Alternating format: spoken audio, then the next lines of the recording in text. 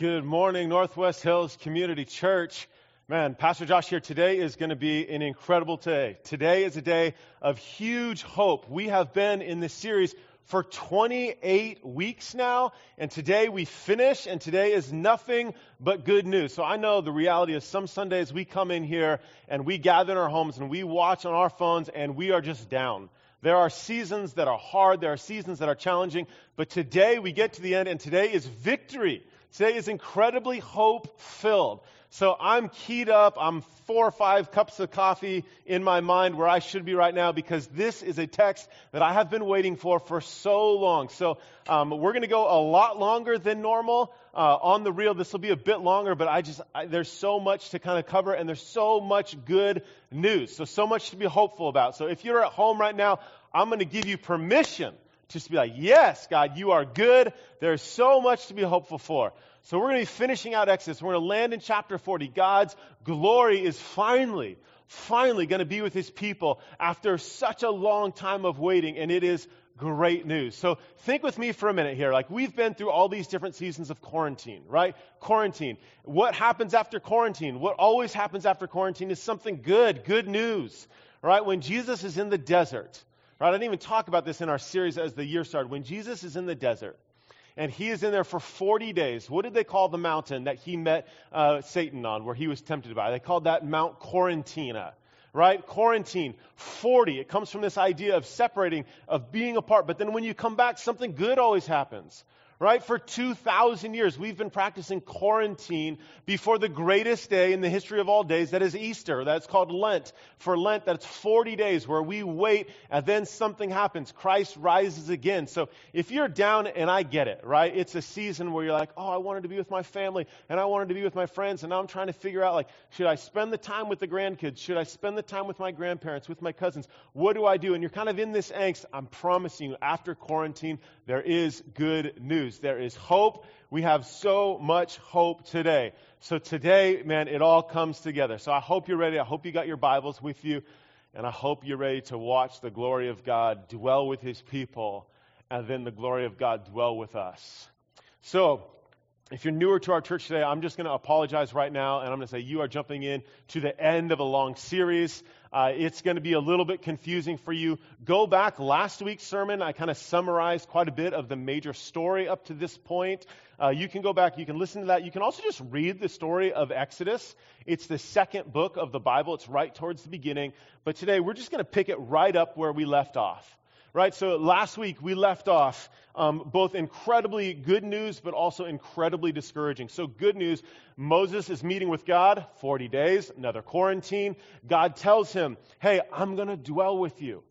I'm going to dwell with your people. And in order for me to dwell with you, you are going to build me what they're calling a tabernacle. It's a very specific place where my glory can dwell. And so Moses is like, oh my goodness, God, you're going to dwell with us. This is incredible. But then as he goes back down to where all the people are in the desert, something terrible happens, right? We saw this in Exodus chapter 32, where all the people, they thought Moses is gone. Who is this God? And they make this golden calf. They take some of their jewelry, they melt it down, they make this golden calf. And they have this moment where they fall back to their previous worldview, right? Their previous worldview that gave credit and credence to something other than God for guiding them and leading them. And we talked about the fact that you and I are tempted to do that often. We're tempted to fall back into worldviews that are common around us, to giving credit for things in this world to things other than God. And it's a very common, temptation for us. But the reality is God was furious. Right? Moses was furious. He comes down the mountain. He takes the tablets in which he had written all this stuff down. He smashes them on the ground. I love this. We didn't even talk about this last week. He takes the golden calf. He melts it down. Like, this is boss level right here. He melts it down. He grinds it all up. He takes the powder, and he makes the people actually drink it. Man, Moses had some sway. But he's furious, and God is absolutely furious. Right? We ended last week where God says, I'm out. He says, I'm going to kill everyone. And Moses pleads with God. He says, don't kill them for your name's sake, for the reputation of all the different nations around here who will see what you have done. And then they'll see that you killed them. That does not look good on you. And so God says, okay, I'm not going to kill you. This is what I'm going to do, though. I'm going to keep my promises. I'm going to let you go. I'm going to let you go to this land that I promised you. I'm still going to prepare. I'm still going to send an angel before you. This angel is going to go, and he's going to give you everything that I promised, right? And so we talked about the reality that they're going to have all the prosperity that they could ever long for.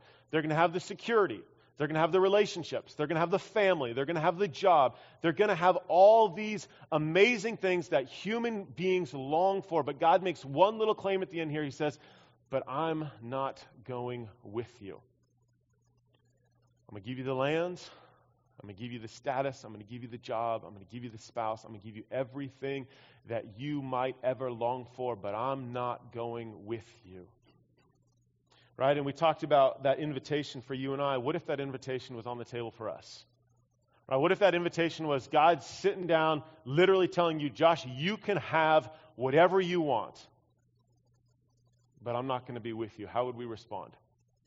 I think it's easy to sit here in church and be like, man, I would really want God's presence more than anything. But I think it takes some real soul searching to say, God, if I look at my life, what are the things that I'm really after? Am I after the blessings of God, or am I after the presence of God? And we see the people respond, and we see how Moses responds. And he says, God, if you don't go with us, God, if you don't go with us, we're staying right here and we're going to die, and it's not worth going anywhere if we don't have your presence. That's where we ended last week, and we're going to see today where we're going to pick it up in chapter 33, verse 17. God responds to Moses, and he says these words. So I'm about to read Scripture. If you're in a place where it makes sense to stand, you can stand. If you're watching this later on a Wednesday, just take a minute and just really listen to God's word here. I'm just going to read something real short. This is God's responding to Moses when Moses says, if you're not going with us, we're staying right here. And the Lord said to Moses, this very thing that you have spoken, I will do. For you have found favor in my sight, and I know your name. This is the word of the Lord. Thanks be to God. You can sit down. You can do what you need to do. So God says to Moses in response to this, he says, okay. He says, I'm going to go with you. He says, I know your name. Because of mercy, I love you, and I will dwell with you. So today we're going to look at kind of as the book finishes, we're going to look at how Israel responds. What does that look like? What does that look like when they hear this word from God, and how God responds? So we're going to look at both of these things, and then ultimately we're going to land on then what does that mean for you and I? So Israel, how do they respond? They respond in three primary ways. The first way is again kind of how I started this whole series or this whole sermon today with a lot of excitement, because it's wild. It's hard to even imagine what this would have been like. But the first thing that we see Israel do in chapter 36, 37, 38, 39, and the first part of 40 is they do it. Right? They do the very thing that God asked them to do. Now imagine, remember the story. The story is perpetual failure. The story is nothing but God saying, I want you to do this, and they do it for a second, and then they fail. But finally here, it's almost like this is a whole different people group. They're able to do what God has asked them to do. And not only are they able to do it, but they're able to do it with precision, with excellence, down to the most minute of all details. God says, this is what I want you to do, and they do it. Right? Imagine you're in a season where you've just had failure after failure after failure. Right? Because here's the people, they're coming out of slavery from Egypt, and they're hungry, and they say, God, you're not good. You're not going to provide for us. They're thirsty, and they say, God, we had it better off back in Egypt, and God keeps providing for them, and they keep messing up. When Moses is with God, they keep messing up. Right? But then we see here that they are able to follow through. They're able to do it. So have you been in a season in your life where it just feels like it's just failure? It's just failure after failure after failure. No matter what it is, we all struggle with failure at times, right? Maybe our career isn't going the way that we want it to go, right? Maybe we have these aspirations and these ideas of what being a parent is like, and then you're like me, and it's hard, right? And you're just like, man, I wish I could be a better parent. Or maybe you're trying to fight some sort of addiction, right? Some sort of addiction that's just like, man, this has had a stronghold on my life, and I know it's not good for me. I know it's destroying relationships. I know I'm not the person that I want to be, and I'm trying to fight it, and I keep on failing, right? Whatever it is, we all go through seasons of failure, but let this text tell us that there is a time for renewal, Right? There's a time where we can say, you know what, I have failed in the past, but God's given me hope for a future, and I can do it. I can move forward, and that's what they do. They move forward. They have incredible, incredible hope. And maybe you need to hear what God says to Moses about the people before they're about to build. We see this in chapter 34, verse 6. The Lord, a God merciful and gracious, slow to anger, and abounding in steadfast love and faithfulness. Right, so wherever you're watching this morning, first question I would ask you is there an area of your life where you just need to obey? Where you just need to move forward and say, okay, I actually can do the things that God's asking me to do. Because forever this group of Israel failed, but now what we're going to see is that they follow through and they do exactly what God asked them to do. The second thing that we see Israel do is that as they're preparing this space for God to dwell, it was incredibly costly. Right, so again, thinking through 4 centuries of slavery, you want to talk about a people who had nothing, no security, no real means of passing anything down to your kids, no savings, no house, no assets whatsoever, no feeling of value that you can say, hey, my kids or the generations behind me, I'm going to provide for you, because they had nothing. They were slaves. Right, but then something happened that we didn't even talk about in our study. Something happened in Exodus chapter 12 as they were leaving, as the angel of death came in and killed the firstborns of all the Egyptians. Something happened to the Hebrews that was very unique, that had never happened before. Right, as they were leaving, the Egyptians were terrified of them. They were terrified because they saw the killing of the firstborns. And so something happens in chapter 12, starting in verse 33, where we see this acclamation of all kinds of wealth to the Hebrews. And I want you to read this with me, or hear me read this in chapter 12, verse 33, that put the Israelites in a very different place financially that they had ever been in before. Listen to this. It says, the Egyptians were urgent with the people to send them out of the land in haste. For they said, we shall all be dead. So they're terrified. So the people took their dough before it was leavened, their kneaded bowls being bound up in their cloaks on their shoulders. The people of Israel had also done as Moses told them. He told them to do this the chapter before. For they had asked the Egyptians for silver and gold jewelry and for clothing.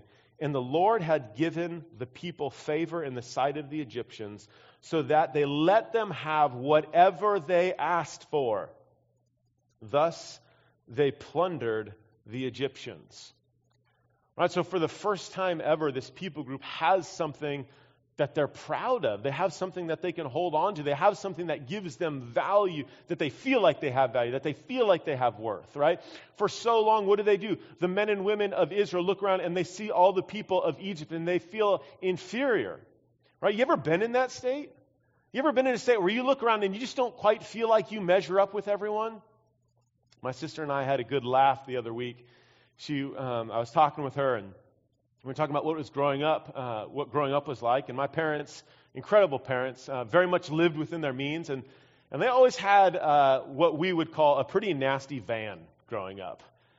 And here's the reality. As a junior high or high school student, when all your friends have cool cars and SUVs and Suburbans, and your parents have an old van, like, you're always kind of like, can you, like, pick me up around the corner? Like, you don't necessarily want to be the person who's, like, front and center, like, in this old van. And no offense to anyone who has vans, but they're not cool. There's nothing cool about a van. And so my sister and I we laughed about that. And so here's the reality. We all know to some degree, and I'm joking about this, but we all know to some degree of what it's like to feel like, oh, man, if I only had that, then I could feel a little bit more valuable. That I could feel like I could be like those other people who have all these great things. Right now, for the first time, Egypt had all these things. They had the jewelry. They had the things that gave them the feeling of security. They gave them the ability to pass something down to their children that they could trade for, that they could start a business with. And the truth is, they gave it up. They gave a lot of it up. They sacrificed a lot to build this space for God to dwell. Listen to this in verse 35. I'm going to read a longer chunk here. This is what it was like for the Hebrews to come together and to build this space for God to dwell. Starting in verse 20. Then all the congregation of the people of Israel departed from the presence of Moses. And they came, everyone whose heart was stirred, and everyone whose spirit moved him, and brought the Lord's contribution to be used for the tent of meeting, and for all its service, and for the holy garments. So they came, both men and women, all who were of a willing heart, brought brooches, and earrings, and signet rings, and armlets, all sorts of gold objects. Every man dedicated an offering of gold to the Lord. And everyone who possessed blue or purple or scarlet yarns, or fine linen, or goat's hair, or tanned ram skins, or goat skins brought them. Everyone who could make a contribution of silver or bronze brought it as the Lord's contribution. And everyone who possessed acacia wood of any use in the work brought it. And every skillful woman spun with her hands, and they all brought what they had spun in blue and purple and scarlet yarns and fine twined linen. All the women whose hearts stirred them to use their skills spun the goat's hair. And the leaders brought onyx stones and stones to be set for the ephod and for the breastplate, and spices and oil for the light, and for the anointing oil, and for the fragrant incense.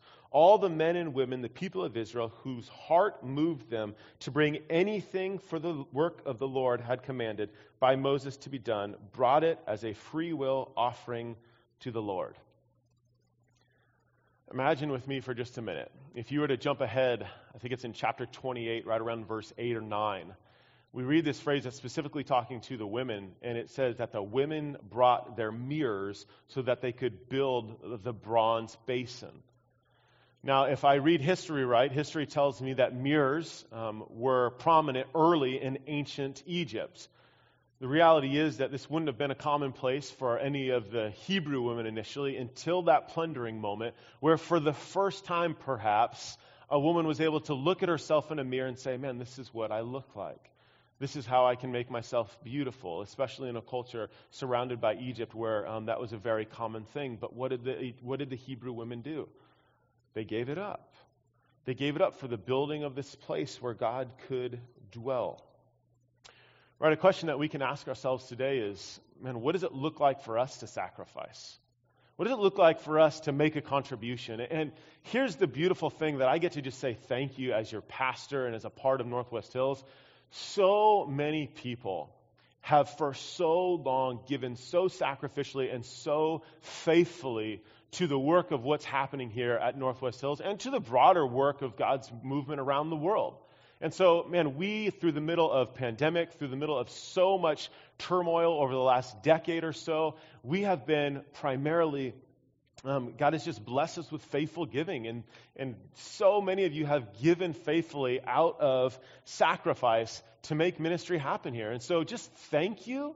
Man, thank you for giving. Thank you for being a part of God's blessing to our city. You know, I think about all the new people who've come to our church in the last couple months, right? I think we've had over about 150 guests. I think about the couple people I've talked to who have, for the first time in their lives, set foot in a church. And that's not possible without resources, right? Like, no one likes to talk about this. It makes it just feel a little bit uncomfortable. But the reality is the more resources we have, the more ministry that we can do. I mean, it's pretty cut and dry. It's pretty straightforward. And so thank you for those of you who are faithfully giving. Right? If you are not in that category and you haven't done that, I would just invite you, man, be a part of what we're doing here. Like, Jesus talks about giving so much. He talks about more than heaven and hell combined. There's so much to be said when it comes to sacrificially giving. And here's the deal. It's God doesn't need it. Right? We talked about this last week. We've talked about this before. God didn't need Moses to do his work to free the people. God could have just in a second said, boom, I'm going to annihilate the Egyptians. The Hebrews could be set free. But what does God do? He often works through people. And what does he do when he works through people? He blesses the people doing the work. Right? So Moses knew God so intimately well by being faithful, by sacrificing his time and his treasure and his talent to obey God. And so just the invitation is there. Man, when we give to the things that God asks us to give, watch and see what God will do in our life. Right? We also see in this text that it's not just money, it's time and talent. We see all the women who are spinning the yarn to make some of the clothing. We see the men who are coming together to do the work. And if you were to read chapter 37, 38, 39, we'd see all the work that's being done. And this is all volunteer work. This is all people coming together with their time. And man, the reality is our time is incredibly precious. right? Especially when we live in such a culture of abundance where a lot of people have means. Time is one of the most precious resources that we have. And so we see here that they were giving their time, right? So maybe a question that you have to ask yourself today is, God, where in my life do I need to be giving more time, right? Because it's good that we sacrificially give, but maybe I also need to be contributing of my time, right? So we see that as the second thing. The third thing that we see, and this is a pretty big shift in the story, is the third thing that we see through the people, through the nation of Israel, is that they now take on a leading role of how God works in the world. Right? So as this story started in Exodus, it was very God-centric. Right? God was the one who was kind of moving all the pieces. God was the one who was saying, hey, Moses, I want you to do this. Aaron, I want you to do this. God was the one who was directing and guiding everything. And all the text was centered around what God was doing and what God was asking other people to do. I want you to move over here, Israel. I want you to do this. I want you to do that. But now for the first time in the text, we see a massive shift, not only in the story of Exodus, but really in the greater story of the rest of the Old Testament, is that this nation now becomes the primary means through which God moves. Right? And so we see that in their faithful act of obedience in building this temple. And we're going to see that as we follow along this story, really of narrative, how this nation works. So we see this major, major shift. Right? So as they shift, I think a simple question for us to ask is, how are we being involved in God's story? Right? Because it's not just a God-centric story where God, wakes you up on a Tuesday and says, this is what I want you to do today. Although the reality is that can happen. Right? That does happen when we open up God's Word. And God's Word is so crucial to know who He is and to know how to live. And we think about the text in Exodus, and sometimes we think like, oh, well, that must have been so easy for them because God was speaking to Moses. But what was Moses doing? If we pay careful attention, Moses was writing it down, right? Because the average person who's just going to hear this from Moses, they might have some doubt there. So God writes it down for them. So they're going off of written tablets, right? So God had a written word for them, and He has a written word for us. And the invitation for us is to obey that written word and to be God's primary mouthpiece and that conduit, like we talked about earlier, of His love to the world. So that's the invitation for you and I. Right? So what do we see in the people's response to God and wanting to dwell with them? We see first and foremost that they have a ton of hope and they obey. Right? Where they go through seasons of failure after failure, but finally they obey and they do the hard work. And it takes, what scholars say, somewhere between 2 and 6 months to painstakingly go through every single detail to create the space for God to exist. We also see the reality that it took huge sacrifice, both financially and of their time and of their talents. Then we see that they take on the primary piece of how God works through the world. Right, so now how about what is God doing during this? That's what kind of Israel was doing. That's what the Hebrew nation was doing. But what do we see God doing? Right, what we see happening in the story is incredibly important.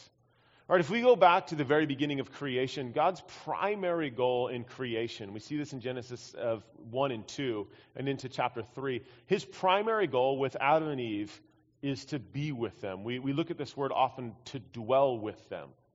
Right? You read in the text that God was with them. He was communing with them. There was relationship. There was a closeness there.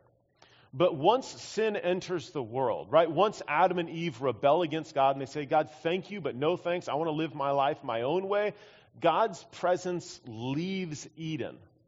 Right? So if you were to read the rest of Genesis, if you were to read the first part of Exodus, we see God's presence leaving humanity in a primary way where He's communicating on a regular basis. But then something significantly happens here from chapter 25 of Exodus all the way through 40. And what we see here really is a recreation of what was happening in Genesis, in the beginning of Genesis, where God longs to have His presence with His people, and He longs to make His glory known and to have His presence there in a very tangible way. So follow me with some of these parallels between Genesis 1 and 2 and Exodus 25 through 40, where in the recreation of the tabernacle, we have a very like place of early Eden. Right, so follow me. In Genesis, in early Genesis, in Genesis chapter 1, we have 7 different movements of creation, all starting with the phrase, "and God said." Right, we have this in Genesis chapter 1, verse 3, verse 6, verse 9, verse 14, verse 20, 24, and 26. In Exodus, we have 7 different phases of creation of this space where we have the same language, "and the Lord said." We see this in 25, verse 1, chapter 30, 11, 17, 22, 34, chapter 31, verse 1, and verse 12. Right? Notice some of the similarities if you were to go back and read. I'm sorry we're not going to do this in this study, but if you were to go back and you were to read exactly what this tabernacle was like, there's huge similarities. First of all, we see that they're guarded by cherubim. Right? We see that they are built with precious stones, with jewels, and with a lot of gold, and both had the presence of God in them. Right? We also see the parallel where at the end of the creation count, what does God do? He takes a Sabbath. He rests. God's building, He's working, He creates all things, and then He rests. Right? What does God tell the people to do? Build, build, build, then take a Sabbath. Right, which, by the way, side note, is a huge theme in the book of Exodus. 12 different times, God says Sabbath. Like, I know humans' nature and our nature is to work and to drive hard and to try to feel like we're conquering and accomplish something. And God's saying, for your whole life, this is going to be toil. You're going to work hard. You're going to want to keep striving hard, but I want you to take one day every week. And I want you to take a day to just pause and to say, you know what, God, you are the provider, you are the sustainer. I need you to do the work of my life, and I'm going to take a breather from all my work. Right? So we see that in early Genesis. We see this here again in Exodus. Not only that, but the next thing that we see is after the Sabbath, after the work to build it, in these 7 different phases, there's a Sabbath, and then God blesses it. Right? We see this in early Genesis. We see that God saw all that He did, and He said that it was good, and He blesses it. Right? Well, what do the people do once they build the tabernacle? Right? Moses inspects the tabernacle. Right? There's this moment where Moses blesses all the work. We see this in Exodus chapter 39, verse 43. And Moses saw all the work, and behold, they had done it, as the Lord had commanded, so they had done it. Then Moses blessed them. All right, one more piece of parallel, which you might not think about, but here's the truth. Who wrote both of these? Moses. You think Moses knew what was going on here? You think he's writing down early Genesis? You think he's talking about this story? And you think he's going to miss this correlation of God recreating this space where His presence can dwell? Moses himself is writing both of these stories. He knows that God's desire is to dwell with His people once again. Right? And that's what happens in this text. We read this text where the people do all the work. They build the bases and the frames and the poles and the pillars and the covering, the ark, the mercy seat, the veil, the table, the bread, the golden altar, the burned incense, the door, the grain offerings, the basin, the water. And then they wait. Think about what it would have been like to go through all that work for 2 to 6 months. And the reality is, I have to imagine they're just kind of hoping at this point, God, I hope your presence is going to come. God, we know we've failed you in the past. We know you've been angry with us. God, but we want your presence here. Man, I have to believe that they went through seasons of doubt. God, are you going to show up? Are you who you say you are? I'm doing all this work. I'm trying to do these things that you've commanded me to do. Are you going to show up? And then what happens at the very end, the last thing that we read in Exodus chapter 40, verse 34 to 38. Then the cloud covered the tent of meeting, and the glory of the Lord filled the tabernacle. And Moses was not able to enter the tent of meeting because the cloud settled on it, and the glory of the Lord filled the tabernacle. Throughout all their journeys, whenever the cloud was taken up from over the tabernacle, the people of Israel would set out. But if the cloud was not taken up, they did not set out until the day that it was taken up. For the cloud of the Lord was on the tabernacle by day, and fire was in it by night, in the sight of all the house of Israel throughout all their journeys. Finally, what started in slavery ends in freedom, and the pinnacle of all freedom is the glory of God dwelling with their people. It's seen through smoke, it's seen through fire, and it's seen in this place that they call the tabernacle. It's seen in this beautiful place that no one is allowed to get close to but once a year. All right, so how about for you and I, though? Right, as we close out the story, what does this mean for us? Because we don't have a tabernacle. I don't have a place that we go to. There's not some closet here on campus that's like, God's presence is here, and once a year the elders can get near. Like, that's just not reality. Right? This is something that is ancient. This is an ancient story, ancient text. What about for you and I? What happened to this pillar? What happened to this cloud? What happened to God's glory and His presence? And why does it very often feel like I don't get that tangible feeling of God's presence with me in a way that probably would have felt like watching this pillar of fire move? Right? What happens? So if you were to follow this story, you were to see that this tabernacle, this place where God dwelt, moved with the people wherever they moved, wherever God's presence moved. So when the cloud moves, they move the tabernacle. When the fire moves, they move the tabernacle. And they did this for 12 generations, all the way to the spot where they finally get to Jerusalem. And they've been in Jerusalem for a while now. You've got the kings, you've got Saul, you've got David. The land is now conquered. There's huge peace with his son Solomon. And Solomon builds a final structure, right? A structure that's going to house God's glory. So this is no longer some janky tent out in the desert with goat. This is a massive, massive temple where God's presence now dwells. And God's presence fills this temple. And it is a sight to be seen. And the people experience God's presence on the regular in Jerusalem there for a long season underneath the reign of Solomon and then some of the kings to follow. Right? But then something happens. They become very used to God's presence. They start taking God's presence for granted, and they start to reject and disobey the commands of God. You get this interesting scene. I want to say it's in Jeremiah. I want to say around chapter 7, where there's kind of just this arrogance about them. Well, if God's presence is with us, we don't have to worry about being conquered, because we can kind of just do whatever we want to do. We can live the life that we want to live because God's with us. We got the temple, we got His presence, and you've got all these voices telling these people who are disobeying God, you need to obey Him. You need to obey God or there's going to be trouble. And there's kind of this swagger and this arrogance that God's not going to leave us. We've got this because God's presence is with us. And then we have this scene in Ezekiel chapter 10 where God's presence leaves. It's a terrible scene. The presence of God leaves the temple. The pillar, the fire is gone. And what happens subsequently? What happens subsequently is Babylon comes in, they destroy the temple, it's gone, they destroy the city, and they exile all the people.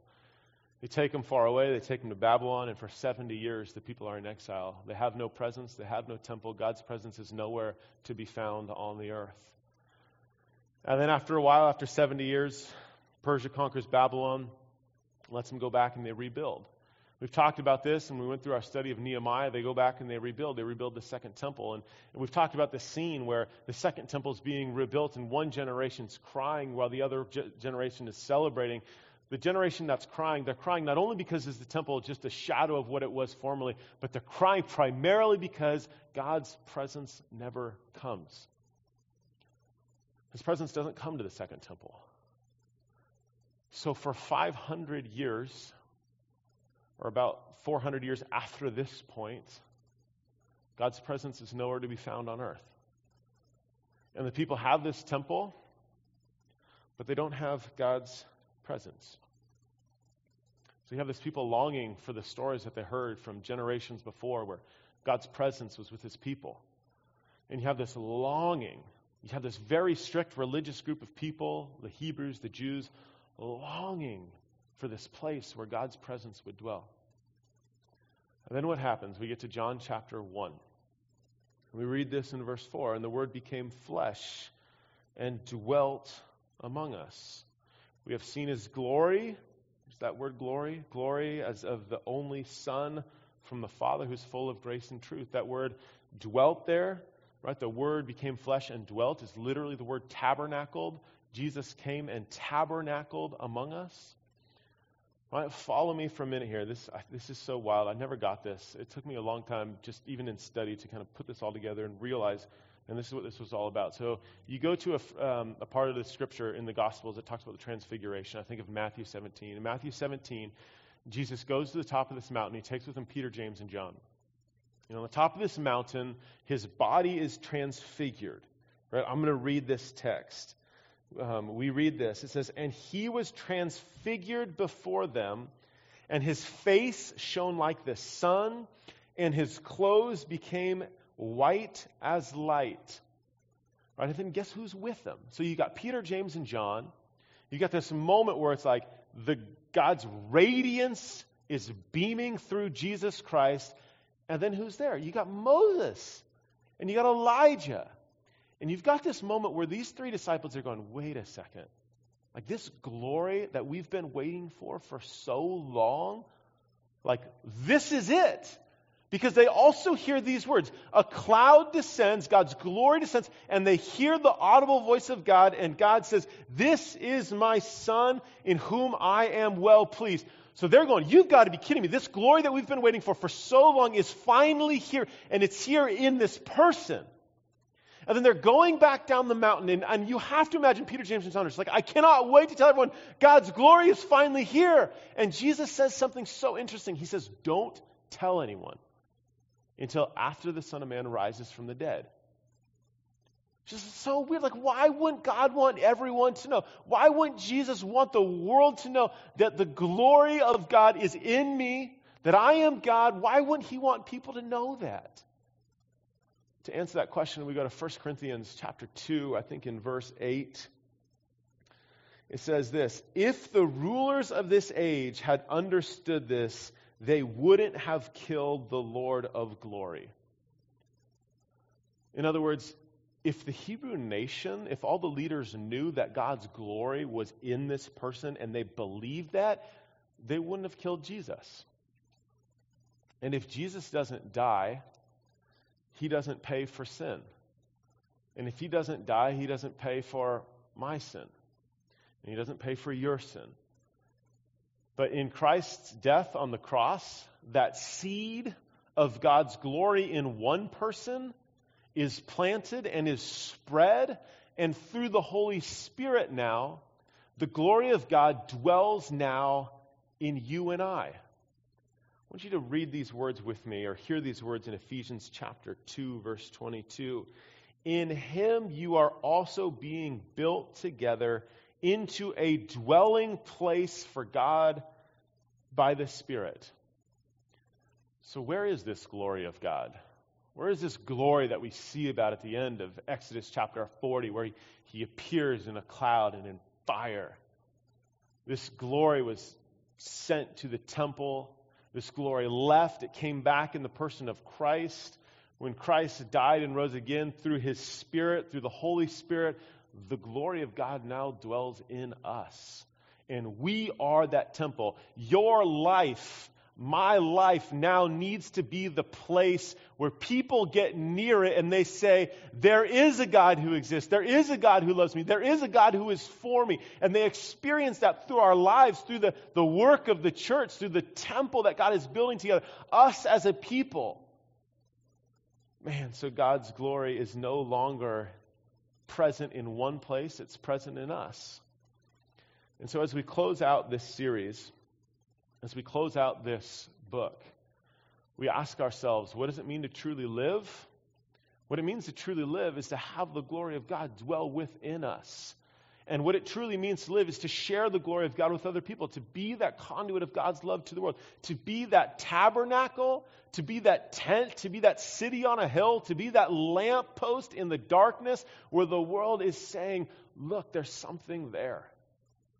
So my hope would be that we would be that city on a hill.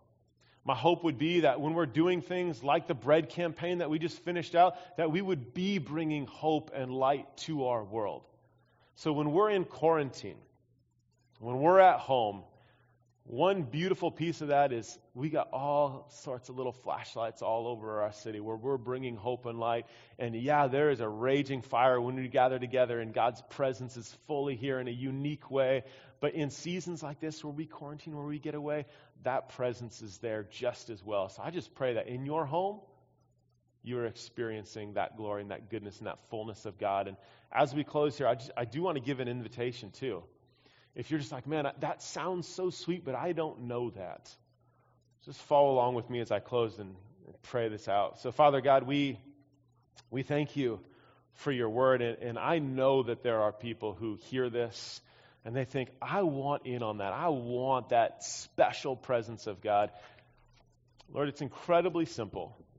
And we know that we're not in a room right now, so there's no one else around. But it's literally as simple as saying, Jesus, you had the glory of God. You are God. And when you died, God, you paid for my sin and my rebellion against you. And all I have to do is say, Jesus, you're God. You died for me. Thank you. I need your life in place of mine.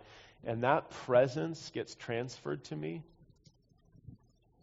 God, if there's anyone who's watching right now, I just ask that they would have that simple prayer. God, I need your glory to be transferred to me so that all my sin and garbage can be washed clean, and I can now be a city on a hill in my workplace, in my home, that I can have a fresh start. Lord, like Israel, who was like, you know what? Like, I failed, but now I can start fresh and I can start new again and I can obey you. God, for those of us who have been following you for a long time, and maybe we're in a season where it just feels like, man, that glory feels low. That glory doesn't feel like it's raging. That fire feels dim. God, would you just blow fresh wind? I love the Spirit, that wind. God, the Spirit that just gives us the fullness of joy in your presence. God, with your glory, that's where fullness of joy is found. God, we need that this morning. Thank you for technology that while we're apart, we can still be together. It's in your name that we pray. Amen.